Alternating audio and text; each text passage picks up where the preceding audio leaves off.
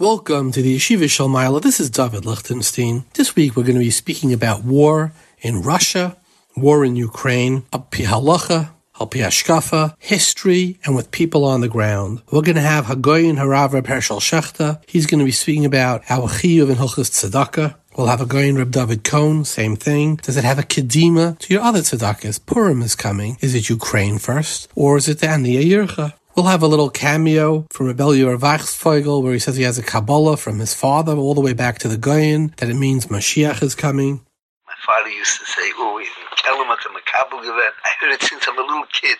Wenn die Russische Schiffen durchgehen, da Dardanellen von Türkei, da man unten Biglishat. Yesterday they went through it.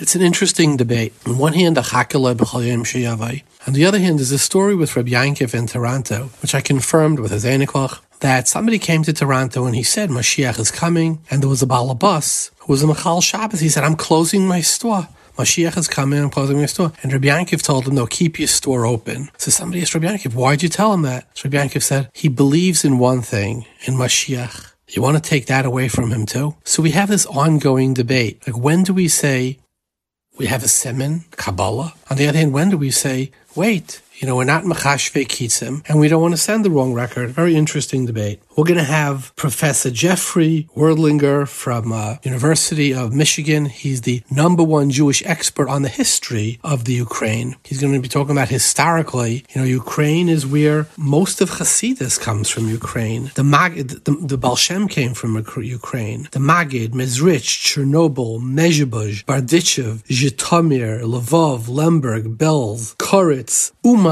All of this is the Ukraine. We're going to have 3 Chabad Shluchim on the ground, sitting. We'll hear them in the trenches. They have 180 Chabad communities in the Ukraine where they have Shluchim. We're going to hear what's going on, how dangerous it is from people, Chabad Shluchim in the bunker. And then ultimately we'll have Reb Pinchas Winston. He's somebody who always talks about the Simanim of Mashiach. Is this a Siman of Machakia Kates at the end of the program? Should be an interesting program.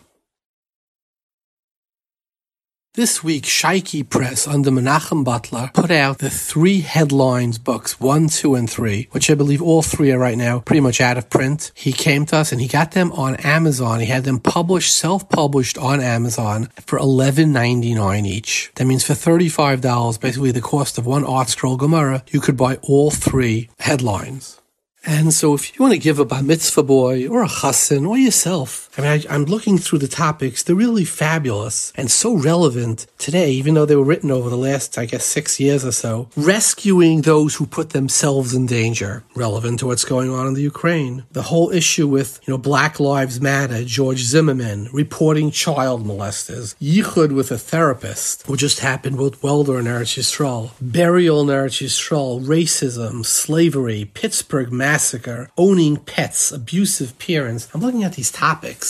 They're so relevant. DNA and halacha, the disgraced rabbi, fathering a child after death. It opens up all the current events and it looks at them through the Masechtas of Shas, through the prism of halacha. $11.99 each. I looked online. He sent me, out of the top 10 Sfarim, 2 of them are the headlines of the top 10 bestsellers on Amazon. Hebrew Sfarim. I thought that was very good. So I urge you all, this is with absolute prejudice, to go to Amazon and order some of these as a gift.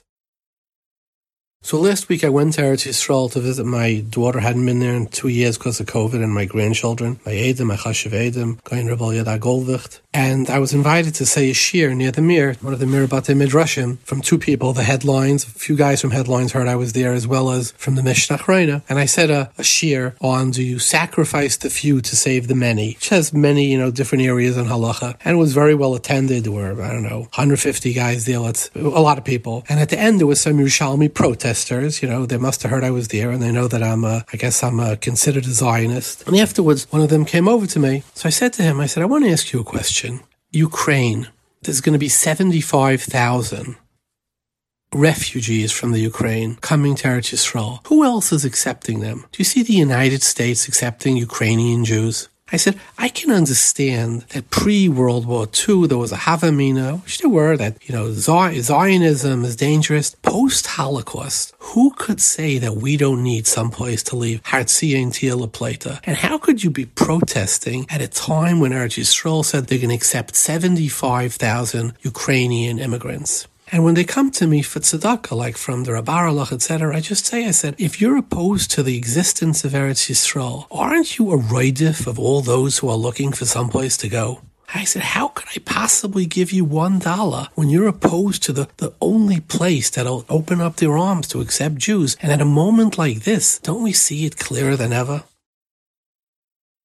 So, before we go to our program, I do want to say a thought. It's a simple thought, and I'm sure you've all heard of it. The famous Beilis trial happened in the Ukraine. It was a blood libel backed by the Ukrainian Russian government. It was the Tsar. There was no special separate Jew. It was part of Russia against the Jews. Remember, we just named all the cities that the Yidden lived in. It was the Pale of Settlement, the biggest yishuv in the world of Yidden was in this part of Russia, in the Ukraine. And Mendel Beilis was accused of killing a 13-year-old Ukrainian child to blood in the matzahs. So they had a very anti-Semitic priest. And one of the things he said is, Atem kriyim Adam, you're the only ones. Shramei Shapiro famously responded with the Oilos Ephraim that there are 4 words for Adam in Tanakh. There's Adam, there's Ish, there's Enosh, and there's Gever. And all of them we know have multiple. There's Ishim, Gvarim, Anashim. Adam doesn't. He says, why is Adam unique? It's only singular. He says, Atem kruyim Adam. When a Yid someplace in the world is in Saris, all the Yidden in the world are. When they blame a Jew, they blame all the Jews of the world. And when one Jew is in pain on the other side, all the Jews in the world are in pain too. Atem kruyim Adam. You are one chaticha of Adam. That's what he said. And let me shtel to this. There's something really positive though about that.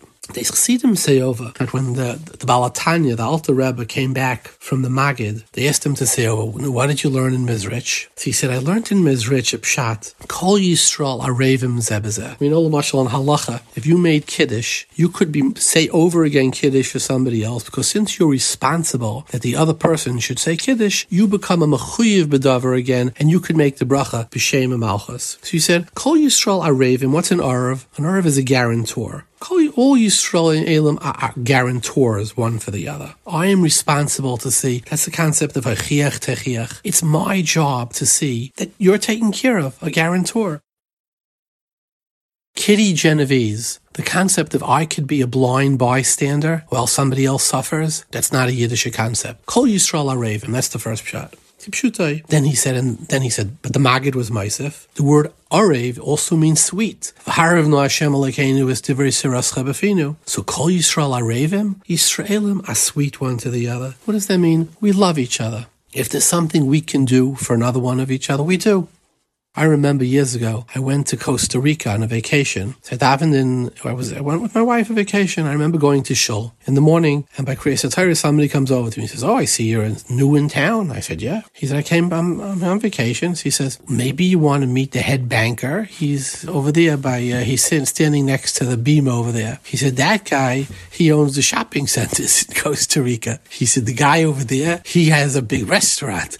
Over Shul, I could have networked all of Costa Rica. Kol Yisrael Arevim. We love each other. And that's the concept of Ahavta L'Recha Kamocha. And what's the third? Kol Yisrael Arevim Zebezeh. Arev also means Miloshin Hisarvas, Taruvais. We're all intermingled. We're all one chativa. We're one. We're like a corporation. When you own shares, you basically are a partner in the entire thing. We're all intermingled. We're one family. We support each other. And there's something beautiful about this. I said this story a year or two ago. This fellow, an architect, went to see the great sequoia forests in California. Something amazing. 300, 400 feet, 30, 40-story tall buildings. Some of them are well over 3,000 years. The oldest, maybe known trees in the world, 3,000 or 4,000 years old. They go back to after the Mabel. Some of these trees could have seen the Aves if they were in California. So this architect is standing there and he says, 3,000 or 4,000 years. He asks the ranger, you must have hurricanes that come through here over 3,000 or 4,000 years? He said, absolutely. And windstorms. So he says, to be that tall, this long,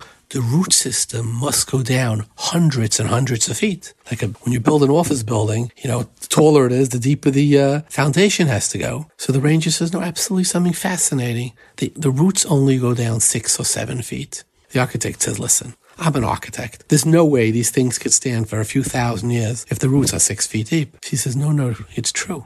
But I'll tell you something. Redwoods grow in strands. Sequoias grow in strands. In other words, they grow in groups of trees, like 50, 100, 200, and they send out their roots horizontally, 6 feet down, but like a steel mat, hundreds of feet in each direction, and they lock into the roots of other sequoias. So when a storm comes and the wind blows, mighty winds come, 100 miles an hour, 50, over 4,000 years, there's going to be winds that's wrong. Because they lock roots with each other, they lock arms, they're able to withstand the greatest storms imaginable and be 300 or 400 feet tall and thousands of years old. And that's the pshat, Kol Yisrael Arevim Zeh B'zeh. So when we send money to the Ukraine, we're not sacrificing, we're sending our roots out. And their roots connect back to us. And you know how mighty we become? That's why Klal Yisrael, the more nirdaf of all the umais, but yet the oldest and most productive and youngest of all. Hinar Yisrael v'yahavai, we're the oldest. Every new technology, every chiddush in the world, who's there? A Jew. The 2 new vaccinations that happened this year, who is it? Brula and the fellow, both Jews from both companies. Kol Yisrael Arevim Zeh B'zeh, V'ahavta l'recha kamecha. We're responsible for each other, and we're one. We interlock our roots like the great sequoias. So when we talk about Ukraine, we're talking about sending roots out. We're talking about we are one. By Shalach Manis, a lot of people repackage Shalach Manis and send it on to the next person. Some people get insulted, I think it's beautiful. I send Shalach Manis to you. You repackage a piece of it to somebody else. My Shalach Manis can end up all the way around the other side of the world. Kol Yisrael Arevim Zeh B'zeh. My Shalach Manis could reach India, could reach Eretz Yisrael, could reach Arkansas, who knows? Kol Yisrael Arevim Zeh B'zeh. Something so fortifying and strengthening about this, we're going to hear about the tzedakah and the chiyuv of tzedakah and our obligations to these other communities. So we really have a wonderful program today. But before we go to it, let's go to our riddle of the week.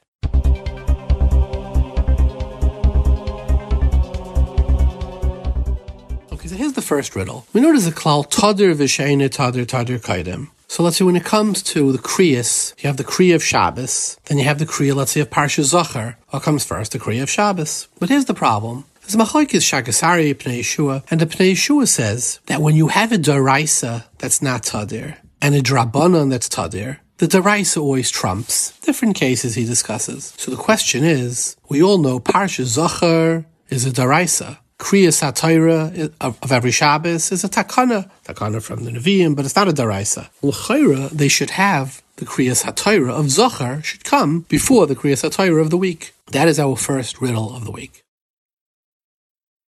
And here was our second hara. It's actually the Binyan Shloima. I was machaven to it. It's a beautiful hara. The Chinuch famously says that Nashim alav b'nei Mulchama. And since they're not b'nei Mulchama, the pater from Parsha of Mechiyas Amalek, they don't have to hear Zachar Esashas L'chamalek. If you pater from Mulchemes Amalek, you pater from Mechiyas Amalek. In fact, the Binyan Shloima, the Rambam says at the end of Shemitah and Yovel, right? Every yeshiva bacha knows worth his salt knows this. Lama lo Zachar Levi benachlas Eretz Yisrael. Why? Neshahuvda lavedes Hashem. Leficha huvda lumidarki olam loy erchel mulchama. Shevet Levi is not erch mulchama. They're kaidish kadashim. So l'chayra he asks, if Levi is potter from mulchama, they should be potter from Parsha Zachar. Did you ever see a Kohen or a Levi walk out by Parsha Zachar?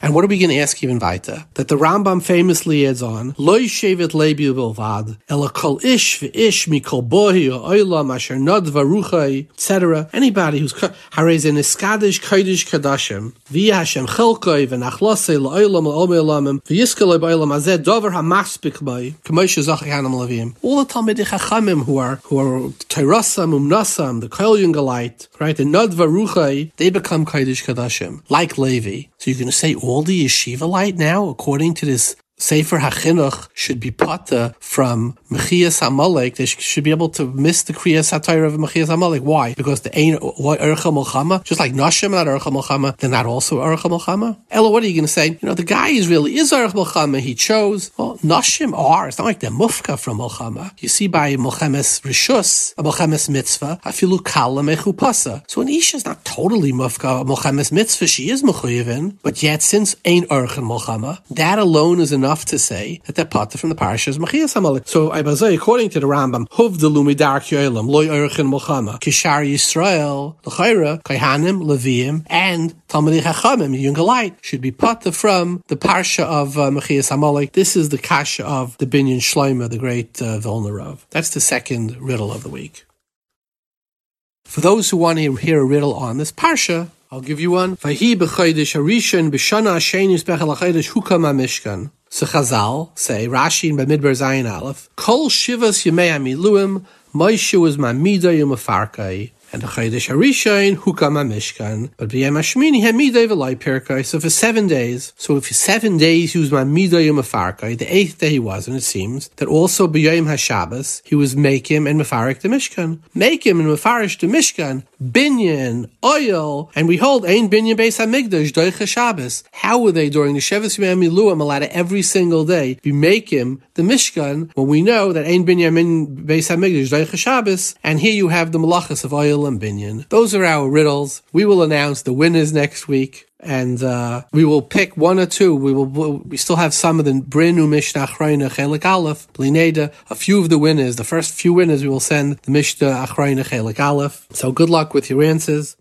If you want to leave a message by phone or dial in by phone to listen, in America our number is 732-806-8700. In England it's 44, that's the country code, 33-011-70250. In Eretz Yisrael, it's 02-372-0304. And let's go now to our shir. Here's a guy in Reb Hershel Schachter. What does Rosh Yeshiva say? Tell us your hargasha about what's going on in Ukraine. My hargasha, it's a milchama. They have to run. All the people should. There's a suffix sakana. Everyone should leave. You have to go even on Shabbos. You have to be in Shabbos. There's a suffix sakana. He's targeting civilians. Terrible. I mean, do people have the right to say, look, we're going to stick it out, things will calm down, we'll calm this end? Is it a chiyuv to run, or is it a heter to run?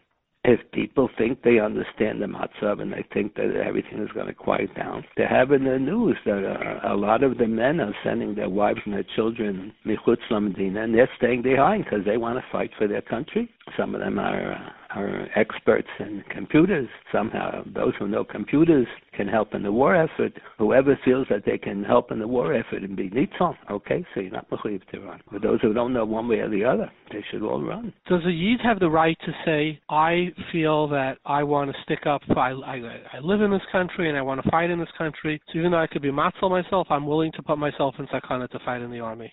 Probably does have the right.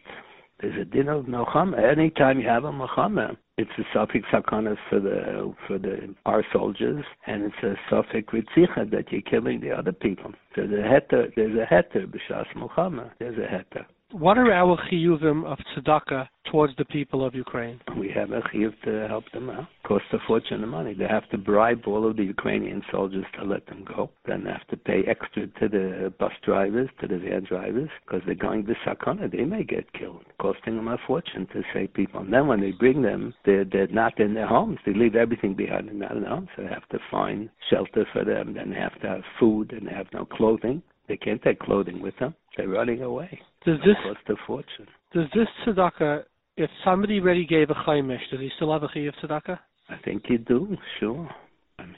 Even though it says hamavazdes al yivazdes yesu b'chaybish afilu b'mitzvah veres.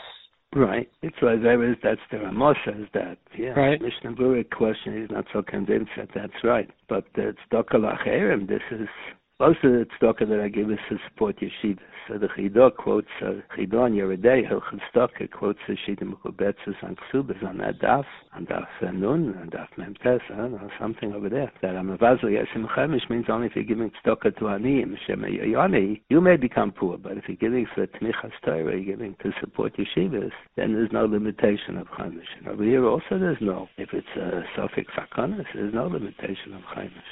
It's a big problem with Chlal. There's so many sick people all over the world, and a lot of them are dying because we don't put up enough money. They can't afford certain treatments, certain procedures. So we should all be mechuyev to give our last penny to save all their lives.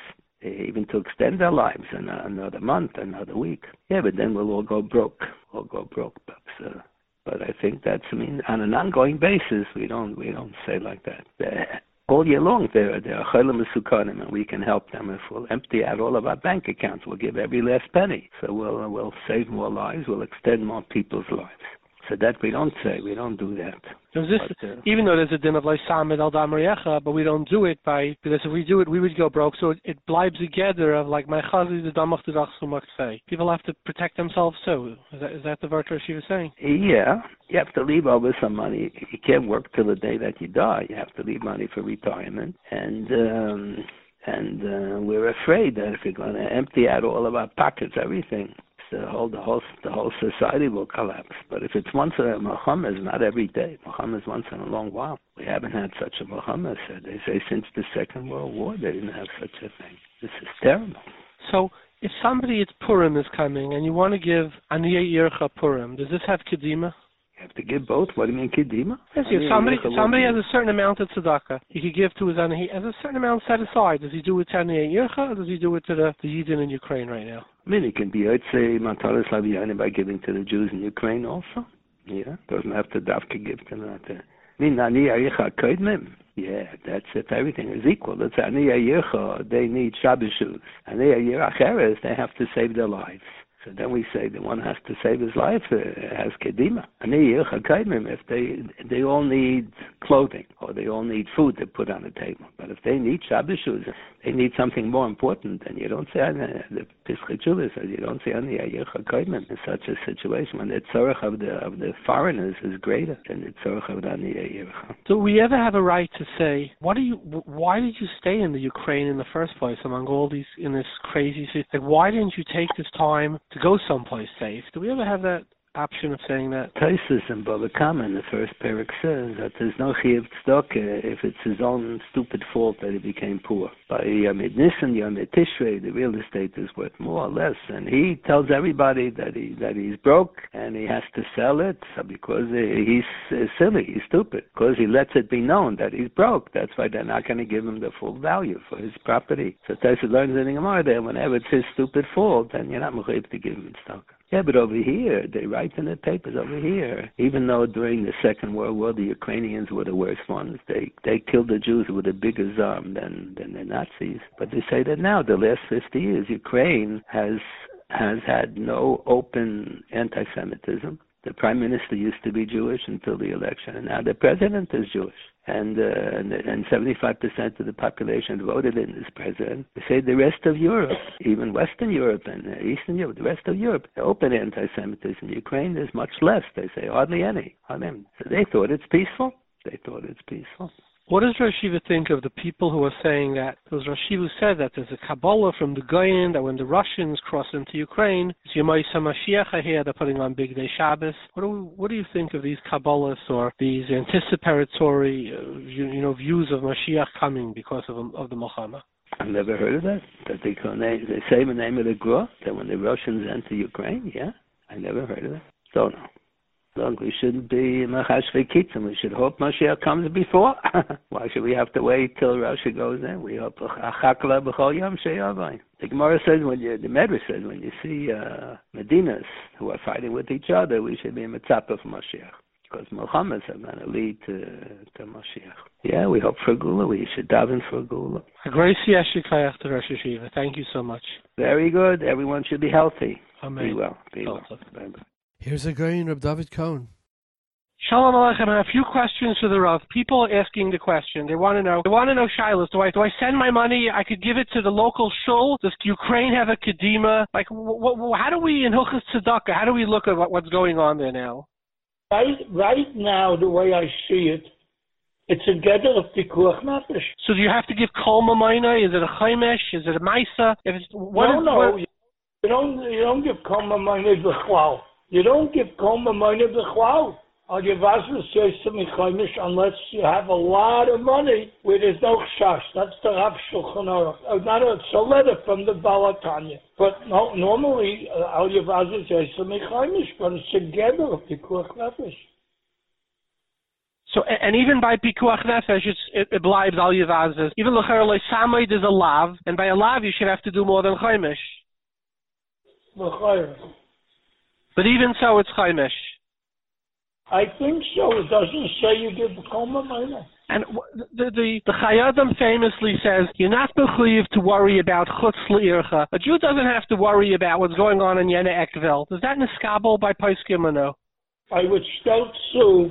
It says, L'gabi the din of Aniyah Ircha, right?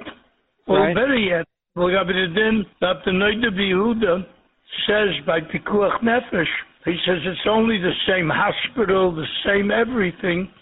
Only then do you say that you're allowed to do Nituchei Mesim to save other people. But only if it's that's the exact same machla, the exact same mokoim. And you know, there's a machlekes with the Binyan Siyan. But Bisman Hazeh, even if we go with the Noida B'Yehuda, Australia is like next door because they can communicate immediately, even with pictures and everything else. So the Noida B'Yehuda's equation, and it's not the only halacha. There are many halachas like this. L'gabi the din of God Labayis, all those halachas. So even though the equation is there, but today Australia is next door because you can have the same communication. That's the same thing I would say with the Chayadim. We know what's going on. We're not makrish, and we know the Metzius what's going on. So what kind of the Chayadim is simply saying, and I'm mechuyev to go all over the you know, it's not called like the Metzius now. It's not liyotcha, it's not lefanecha, but the Ukraine is lefanecha. So you know what I mean? So halacha for tzedakah, the next dollars of tzedakah people should give is to the Ukraine. I feel Ukraine has the kedim of Pikuach Nefesh right now. Whatever it is, whether it means buying food for the people, whatever it is that has to do with the next door Pikuach Nefesh. They're next door. Okay, anything else Rosh Yeshiva wants to be Meisif? No, that's what I would think is pshat. L'aloch l'maisa. Agresi Ashikayach. Do you well, Piskal and Mitzvahs? Thank you. That's Sliach, Cole. Thank you, bye-bye. Joining us from Dnepropetrovsk in Ukraine is Rabbi Meir Stamler. He's the head of the Federation of Jewish Communities of Ukraine. Welcome, Rabbi Stamler. Hi. Thanks for having me. So I understand you're hiding out in a bunker. Could you tell us what's going on in the ground in Ukraine? What's going on over here is something that, while I'm going to tell it to you, I still don't believe this is going on. It's crazy. Most of the Ukraine, you know, we have almost 200 shluchim of the Lubavitcher Rebbe without, you know, in Ukraine. There are other rabbis also, but the shluchim didn't leave. We're all here with families, with children, and we have this WhatsApp group, and we hear every minute what's going on. There's shooting here, there's shooting there. It was a normal, decent country. We never had any problems with anti-Semitism. We walked outside Shabbos with the talis. We felt comfortable. And over here, suddenly this war, it came so strong and so fast, and it looks like no one cares about human lives anymore. They're bombing houses and civilians. Have you seen damage? Have you seen people killed? Have you seen buildings destroyed, etc.? Yes, of course. We saw all of that. And are the Yidden in danger? Yes, the Yidden are in a very, very big danger. The Yidden are everywhere. Now, talk to us about refugees. Are people leaving? Yes, people are, and the borders are packed. We are also trying to help people, and the Israeli government is there, the Sochnut is there, many different organizations. There's lines of days of waiting. Days. Like my son is on the way to the border now. I have 2 children that are on the way. One just evacuated with our yeshiva. We have a yeshiva over here in Ukraine. Yeshiva of most of the Bachrim are locals from Ukraine. Some are even from the States or from Europe, and they're evacuating to Moldova, Romania. Then they go to Germany, and they're going to be there in yeshiva. They got a building, and they're going to learn over there with the Rosh Yeshiva, with everyone together. A boy 15 years old. We heard these stories about the Second World War. We never believed that we're going to be part of it. So they do wherever they can, as long as you can leave the borders. People are frightened. Now, these are the ones that can leave. But there are other people, many Yidden, that have parents or grandparents that are ill, that are old. And I spoke to a few people today, okay? And they say, I can't leave my parents over. They won't make it. When we're talking about leaving the country, that means a trip of at least 24 hours minimum. It can take 72 hours. It can take a week, and they won't make it. So they're stuck here with their parents. Other people have businesses, and they have local staff, and they say, we can't just leave them here. Other people have people that invested in their businesses, and they feel that they just can't leave. And they have homes. Homes, of course. So talk to us. What's the food situation like? I just got so like this. In Ukraine, we have 180 Jewish communities. 180 Jewish communities. 180. Out of these 180 communities, there are about, let's say, 15, 17 pretty large communities with rabbis. There are smaller ones, and there are real small towns. So there's some towns that we have on our list registered, let's say 35 Yidden, that they get packages once in a while, that we have Bachri coming for Pesach and for Yom Tov. These places, some of these places are in danger. They don't have food. They're really in a hunger. And we're asking the army to help us to send them food. This is what's going on now. The small towns are in a really bad situation because as it is, it's not so comfortable over there. And there's many Russian soldiers and tanks, and they don't care about anything. They just shoot anyone. They send kids that don't even know what they're doing. They're not so good in the war, we see, because they didn't really, they're not professionals, but they do harm. It's crazy. And what are the roads like? Well, that's very dangerous. You see, all the time we get questions. We have our security in charge of the security. He's a real professional from Israel. He worked many years in that. And we have a meeting twice a day, in the morning and the evening, to decide what are we telling people to leave, to evacuate or not to evacuate. So now what we say is evacuate only by train, because there are many stories of people shooting buses, of army just shooting a bus. Just today, a few hours before, an Israeli person, innocent, was shot because they were going a few cars trying to evacuate. Trains is lefi erech, safe, but also is not simple. The roads are very, very dangerous. In the city where you are, the supermarkets have food? Where I am, there's shortages, but thank God we have local people that own stores. And I just got today a whole bunch of sugar, coffee, oil. People just donate. Any year that has something, he says, look, I'm giving you everything I have. Do something good with it. And, and he says, I don't know if I'm going to be here tomorrow to do it. Please take it. This is the situation over here. The world has to hear what's going on. As I'm telling it to you, I don't believe it myself. But this is the situation. Hey, Stambler, thank you very much, and kol hakavod for standing up, for being the leader, for leading the way. Thank you very much.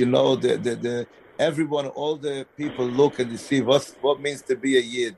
That Yid from the States and from the whole world care about each other. This is really mechamem et halev. It makes us feel very, very good. Thank you very much. I appreciate it. We're all with you. We all say Achenu Kol Beis Yisrael. We said it today by davening. Yeah. Okay. Yerachem aleim v'yetzieh mitzara l'rvacha mishi'abud l'geula hashta ba'gala v'zman karev. Amen. Rabbi Yisrael. Yes. This is David Lichtenstein. Okay. Well, I'm on the roads right now as we're talking. Yesterday with Nisim and Niflois, we managed to, in 15 minutes, make a decision, and within a half an hour, we escaped, packed whatever we could with taking 10 kids, and we escaped from Chernigov under siege, and we drove to Kiev, had an extraction point we were supposed to make it to, but we got into curfew. We couldn't make it there. We stopped in Kiev, outside of Kiev. With miracles, we made it to. You were leaving Chernigov. Yes, we left Chernigov. And there was attacks. There were attacks. What were there? Bombs? Were there tanks? Like, what was going on in Chernigov? Okay, well, just to give you a little understanding of what's going on in Chernigov, I'll tell you a story about a woman in the community. Her name is Ella. We can call the bubby of the community, and she calls us Ella that she's sitting in her house, the 9th floor. Her windows are all shattered from a bomb that fell the next door neighbor into a Jewish woman's apartment, their apartment is gone, and she has no windows. She lost power, and she can't be in touch with her family. And we took her into the shul's basement, and now she joined up to the Yidden who are sheltering there. We were sheltering in our basement from our house with another group of Yidden there. So there's missiles and bombs and falling down. We have not left. We had in our basement for 5 days straight without coming out, coming out for a quick breather and going back down. A building which is 5-minute walk, about 500 meters from our house, was totally destroyed. From a window, we can see pillars of smoke. The hospital was bombed. This is like World War II pictures you're talking about. Total neighborhoods that are, gone. So you must be very frightened for yourself and your children. Well, we were not frightened. We were confident. As shluchei mitzvah, of the Rebbe, that we had protection on top of us. We were not frightened for ourselves. While we were in Chernigov, it was continuous. Bombing, shelling going on. You already stop paying attention to. That's not too close. That's okay. But on this way, when we were driving, and at the same point when we're driving, even all over the world was saying Tehillim.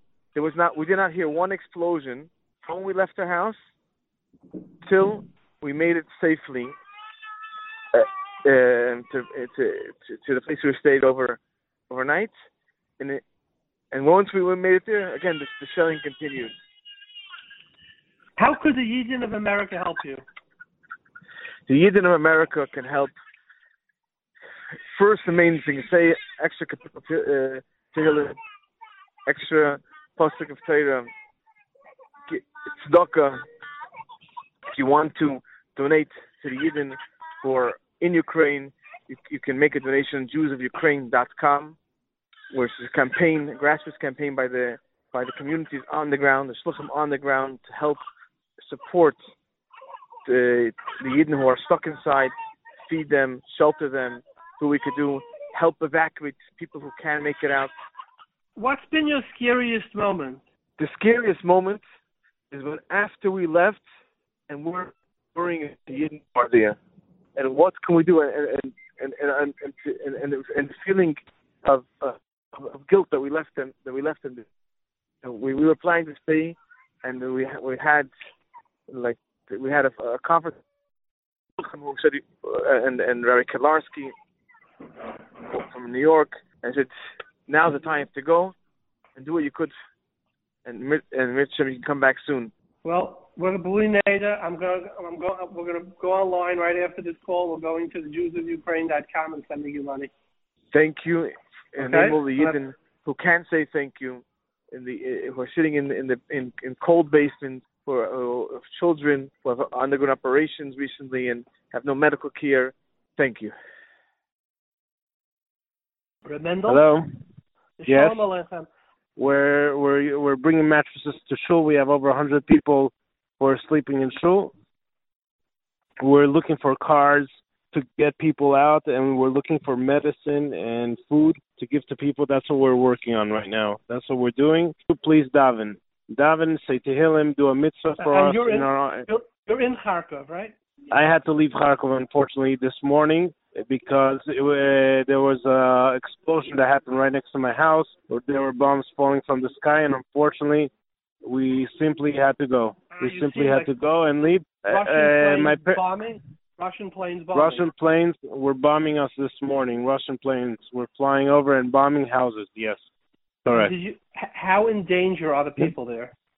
How in danger are the people there? Very, very in danger. They're very in danger. It's very dangerous. Very dangerous what's happening now. And anybody who hears this or knows of cars in Kharkov, of people, everyone's getting out. Everyone's getting out, and whoever is staying for some reason, we have some people, we have people in the shul, we have people who are in charge, who are doing everything to continue the Pa'ulis. As soon as it's safe enough to get back, we'll be back. It's terrible. It's a disaster. Remember, how dangerous are the roads? We left and there were bombs falling on every side of the street. It was not normal. So is the army fighting? Is the army protecting Kharkov? So the Ukrainian army is protecting Kharkov, and the Russians are trying to get in. So where is food coming from? How do they fill in? How do you stock supermarkets in a city under siege with bombs falling? So food-wise, there's certain drivers who are ready to endanger themselves. They take a lot of money, 100 times what it regularly costs, and they are ready to give food to the people that we. To the people. They're ready to give food to the people and medicine. It's very complicated. We have a lot of people working on this and doing everything to make it work. Joining us is Professor Jeffrey Weidlinger. He's a professor of history and Judaic studies at University of Michigan. He's also chair of the Jewish Council of Jewish Studies. He's also written extensively on pogroms in Ukraine, small shtetl life in Ukraine. Welcome, Professor Weidlinger. Hi, thanks. Nice to be here. So, Professor Weidlinger, what is the history, historically, how have the Jews worldwide reacted when there was a case of pogroms or a case of refugees, etc.? Were they involved? Were they disinterested, etc.? Yeah, unfortunately, the world Jewish community has had plenty of experience dealing with atrocities in Ukraine and dealing with responses to Jewish suffering in Ukraine. The first began in 1881 with the pogroms in what was then called the south of Russia, but is currently the territory of Ukraine. And that immediately led to refugees fleeing into Germany, predominantly into Germany at the time. And that was among the first Jewish refugee crises in the modern world. And the Jewish community responded in force, but wasn't able to do all that much at that point in time. It wasn't until the next wave of pogroms, which began in 1903 with the Kishinev pogrom, that the world Jewish community really learned how to respond in force. And the Kishinev pogrom helped create a massive network of Jewish organizations around the world, and particularly in the United States, to aid sufferers of Jewish pogroms in the south of Russia, in what is today Ukraine. The American Jewish Committee was established in part in response to pogroms in Ukraine. There was a committee for the relief of Jewish sufferers of pogroms in Ukraine that was established here in the United States. The banker Jacob Schiff was the lead organizer of those organizations, and they collected money from communities all over the United States and all over the world. A lot of organizations within New York in particular, Jewish religious organizations, Landsmannschaften, committees to aid Jews back at home, congregations, B'nai Brit lodges, all sent in money to this committee in order to aid their co-religionists, in order to aid other Jews in Russia. And they got donations from, all around the United States. They got donations from Minnesota, from Louisiana, from Texas, from California, from Idaho, from Iowa. All over the country, people were sending in small donations, sometimes $5. Sometimes they were able to raise $100, $500, and they sent them to New York in order to be distributed to Jewish communities around Russia in response to the pogroms. Do you find as a historian that the Jewish reaction is more unified? Let's say when people are being killed in Rwanda, I don't necessarily see in other parts of the United States where they're sending money. Is that would you agree with that? What's your opinion on that? The Jews have had a lot of experience doing it, so they've gotten better at it. Jews have been massacred. Jews have suffered more than a lot of other groups, and there's a large Jewish diaspora that's able to aid them. I think when there's massacres in Rwanda, there just aren't as many Rwandans scattered around the world who are able to raise money to help other Rwandans. I know another group that really has been successful, and this is the Armenians, because there is a large Armenian diaspora, and because Armenians have also suffered repeatedly. But yes, Jews have become very good at that because of their history. Now, when you talk about the Ukraine, have the Gzeras Tachtat was in the Ukraine for the most part, wasn't it? Khmelnytsky comes from the Ukraine. And there must have been a ton of refugees. They say a third of Ukrainian Jews may have been killed by Khmelnytsky. What was the reaction to the world to those refugees? I mean, they went to Poland and they went to Germany, etc.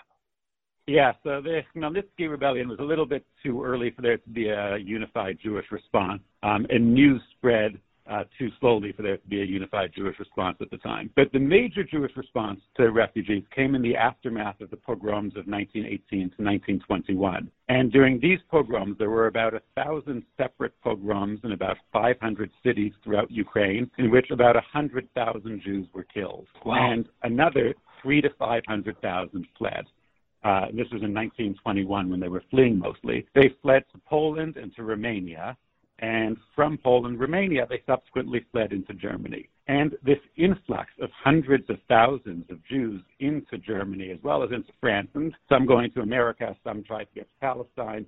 But the response of this was actually one of the contributors to the rise of Nazism. Right-wing political parties in Germany used the influx of Jewish migrants as an excuse and as a means of gathering supporters against the Jews. They falsely claimed that the Jews were importing Bolshevism into Germany, even though, of course, these were Jews who were fleeing the Bolsheviks. But nevertheless, they asserted that Jews were importing Bolshevism. They claimed that Jews were exhausting the supplies of charity works in Germany. And this contributed, or this was used as a factor to help the Nazis gain power. And they started advocating against Eastern European Jewish refugees. And you say 100,000 Jews were killed in the pogroms of 1921? Yeah, that's what my most recent book is about, In the Midst of Civilized Europe, the 1918-1921 pogroms and the onset of the Holocaust. And yes, about 100,000 Jews died as a result of those pogroms.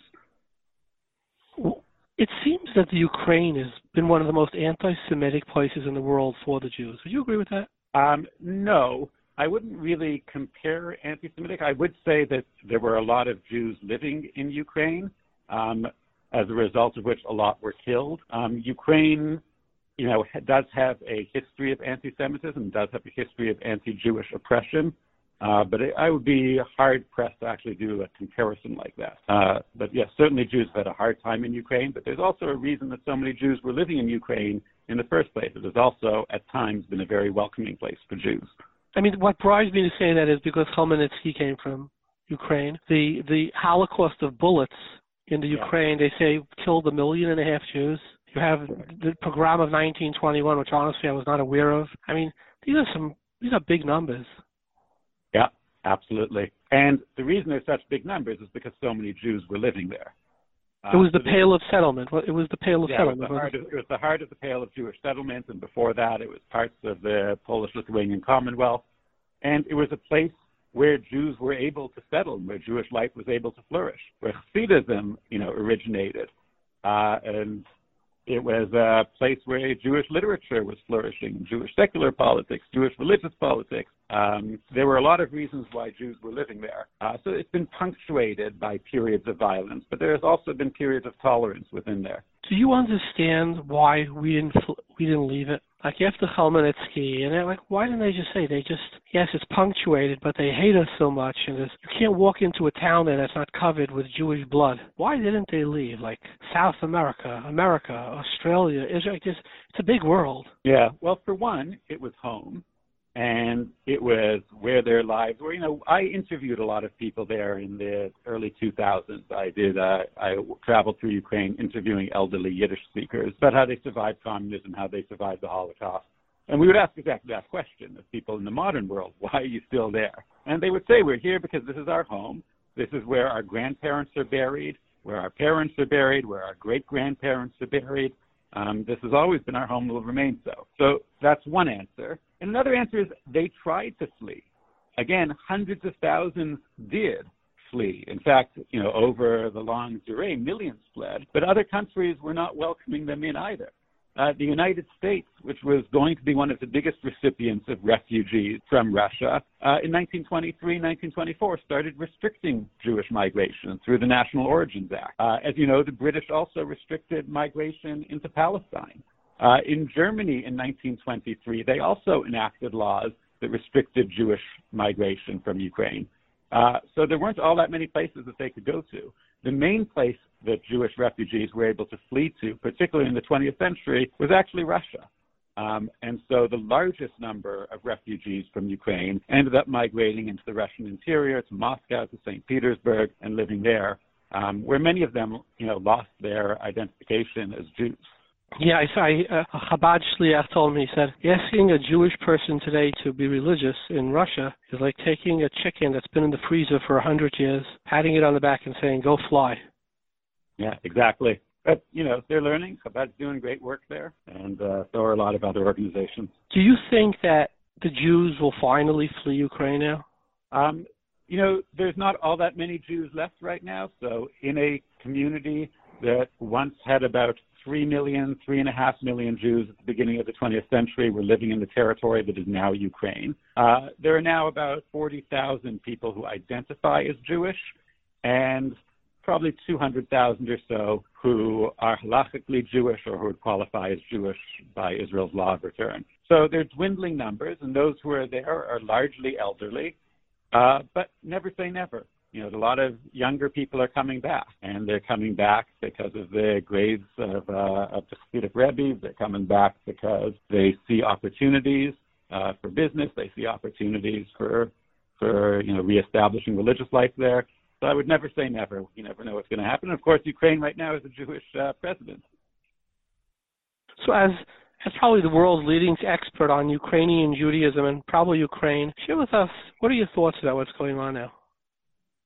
It's tragic. It's absolutely tragic. I feel for all Ukrainians. I feel particularly for Ukrainians of Jewish heritage. But I feel for all Ukrainians. And what's happening there right now is tragic. Ukraine is struggling. It's a struggling democracy, but it's trying.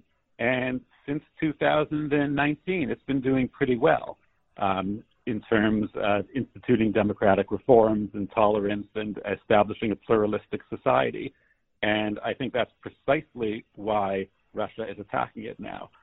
Putin claims that he's there to denazify Ukraine, and I don't believe that for a minute. He's there to de-democratize Ukraine. He's worried that the democracy that's happening in Ukraine is going to spread to Russia and lead to his own downfall, and that's why he can't tolerate it. How do you see this ending? I don't know. I'm a historian. I study the past, not the future. But my prediction is it doesn't end well. Things tend not to end well in that part of the world. Define not well. I think there's going to be a lot of casualties. I think there's going to be a lot of destruction. I think there's going to be unintended consequences of this invasion that we can't even conceive. Like I said, the wave of hundreds of thousands of migrants after World War I, and particularly hundreds of thousands of Jewish migrants after World War I, was used to bolster right-wing politics in Germany, and it was used to bolster anti-immigration laws in the United States. So the consequences of this are going to be far-reaching and well beyond what we're capable of imagining. Do you, at a time like this, see the importance of the State of Israel as a place to flee? Does it become sort of underlined?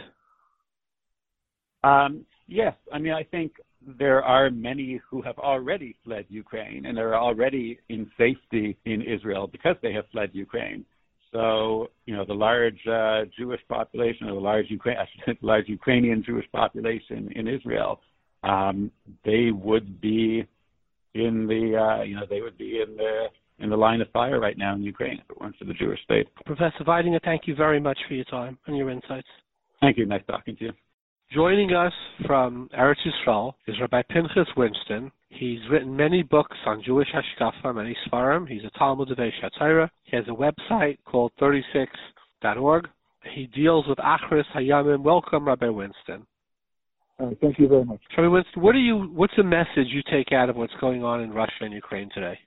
Well, there's different levels of looking at this message, of what's going on today, but what's obviously very significant, I mean, the very fact that they mentioned nuclear war also has forced a lot of people in the non-Jewish world to talk about nuclear war, possibly World War III, things like that. We basically deal in Galus and Geula. The Jewish people are either in Galus or Geula. If we're in Galus, we're looking towards the Geula, and hopefully if we're in Geula, we're not losing that and working towards Galus, but it's either one or the other. And we've been in Galus for a long time. This is the four Shibudim, four Galus mentioned to Yaakov Avinu, also back in Parshas Bereshis, and we know that at some point in time, every Galus has to come to an end at some point in time, and it's very late in history.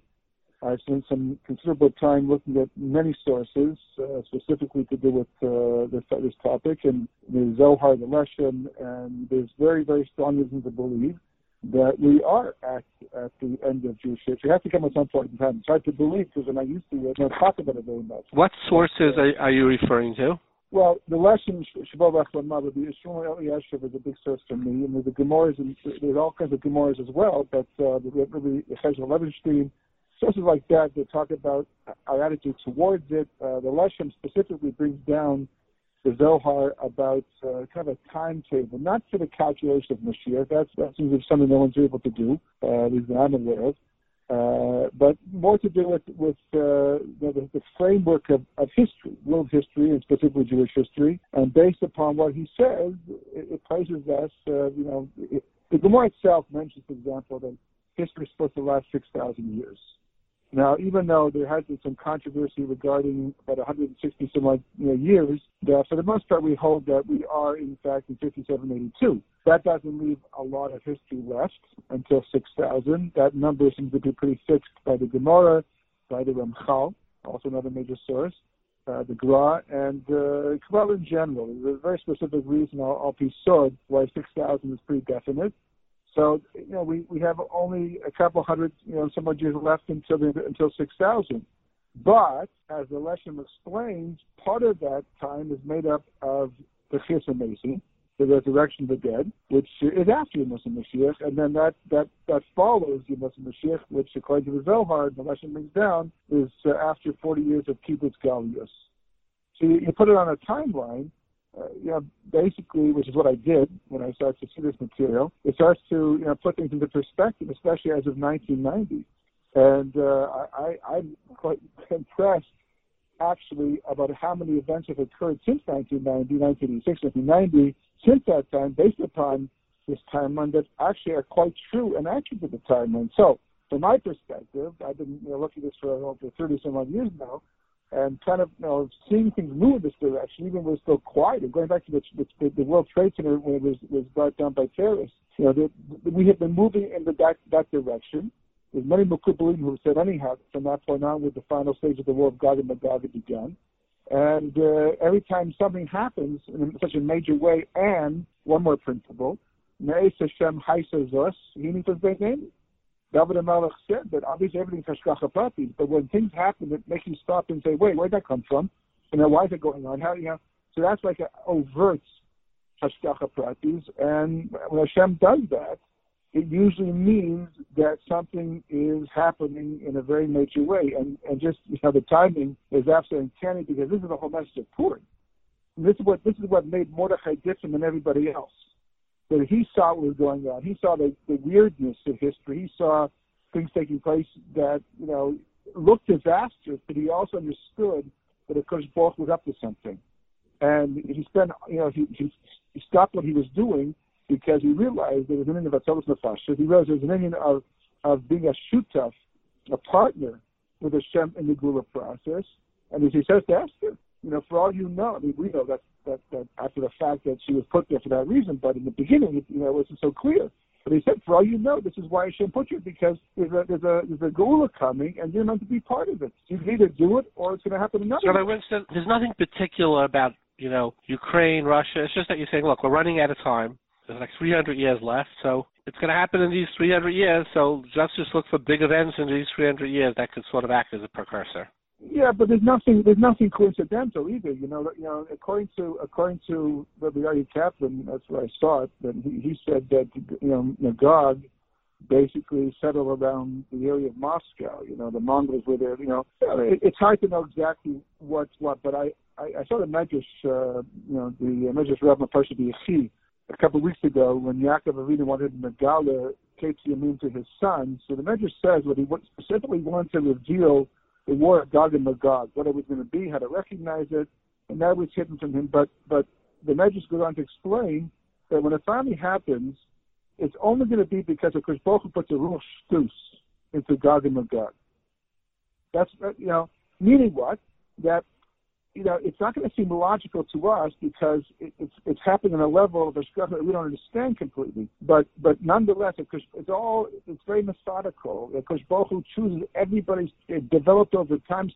Harmony was developed from a long Rabbi Winston, is there anything happening now? You're saying let's just look for a big shtus from somebody, and that is sort of precursor. Like, is there anything about Russia and Ukraine that talks to you?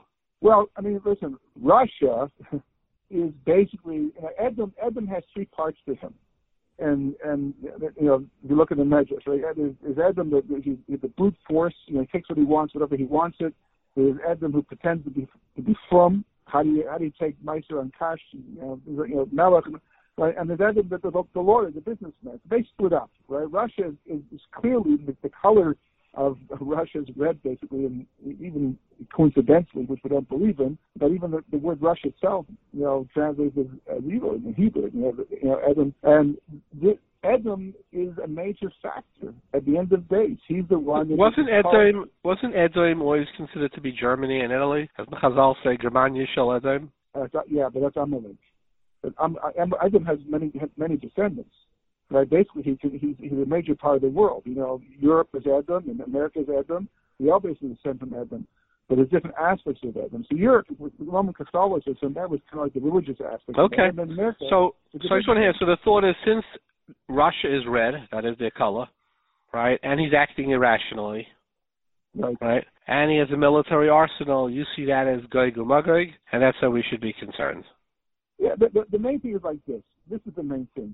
That it's like walking into a room full of with gunpowder. It just takes one match. At Kodesh Baruch Hu, you look at World War II, how that began, how that started. There's a lot of similarities, by the way, what's going on right now in Ukraine and Russia. Who cared? When Germany invaded Austria, when Germany took the Rhineland and all that, who really cared? Everyone, he knew that was going to be the case. But that was the beginning. It led to all of Europe. It led to war with Britain. Eventually led to war with America and the whole thing. So Kosh Baruch Hu, he's incredible. There's a concept called Elilus in Kabbalah where Kosh Baruch Hu is a pretext to do things, but we don't know the master plan to lack this unfolded for the most part. But you have to always pay attention to those small things that seem like they're meaningless to us, because it's like that little match that drops in the forest amongst some dry leaves that seems completely harmless, and over hours becomes a major forest fire. Hashem has his ways of doing things. So when something comes up like this, out of the blue, kind of out of the blue, and seems to be, has a potential to be so big, then you have to start wondering, is this where Kodesh Baruch Hu is beginning to come? There are details and reasons why specifically here in Ukraine and all that, right? It could be mostly get the Jews out of there. A lot of Jews have since processed Aliyah applications since the whole thing has begun. It's just like other war. European Jewry was left of it because of World War II. Kosh Baruch Hu does things like that. He works in ways that don't seem so obvious to us at first, but they're on their way to doing things that basically fulfill the mandate. Rabbi Winston, you get concerned that throughout Jewish history there have been calls for Mashiach many times, and often with very dire consequences. The Frankists, the Shapsi Tzvi, etc. You worry that when we keep beating a drum and saying, Mashiach is coming for this is happening, Mashiach is coming for that's happening, and then he doesn't come, and then people stop believing in Mashiach because of that. Do you worry about that? Well, yes, definitely. But if you read, in Google of Yechiel Levenstein, he actually criticizes, the from world for that lack of involvement. Our job is to always hope and wish and look for it and anticipate it. When it doesn't come, it doesn't come. But There's one major factor that's different here this time that I always point out to people who ask that very question. We're back in Israel. Other times in the past, we're still stuck in Galus. We didn't have the land back. It was in the middle of the Galus. There was a potential. There wasn't a potential there, right? You know, and actually, Shana can happen any time. Doesn't mean that they weren't right in their predictions that it could be, but we weren't Zercha. But here already, we've gone through all the clouds.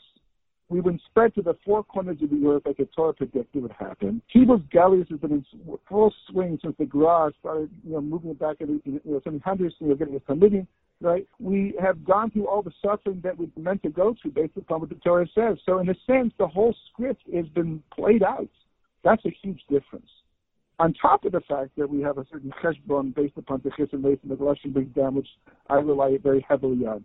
So I'm saying, and this is the point that it has to be made, that given all the factors, given all the, where we're holding historically, we're different in as much as we're so much closer to the end.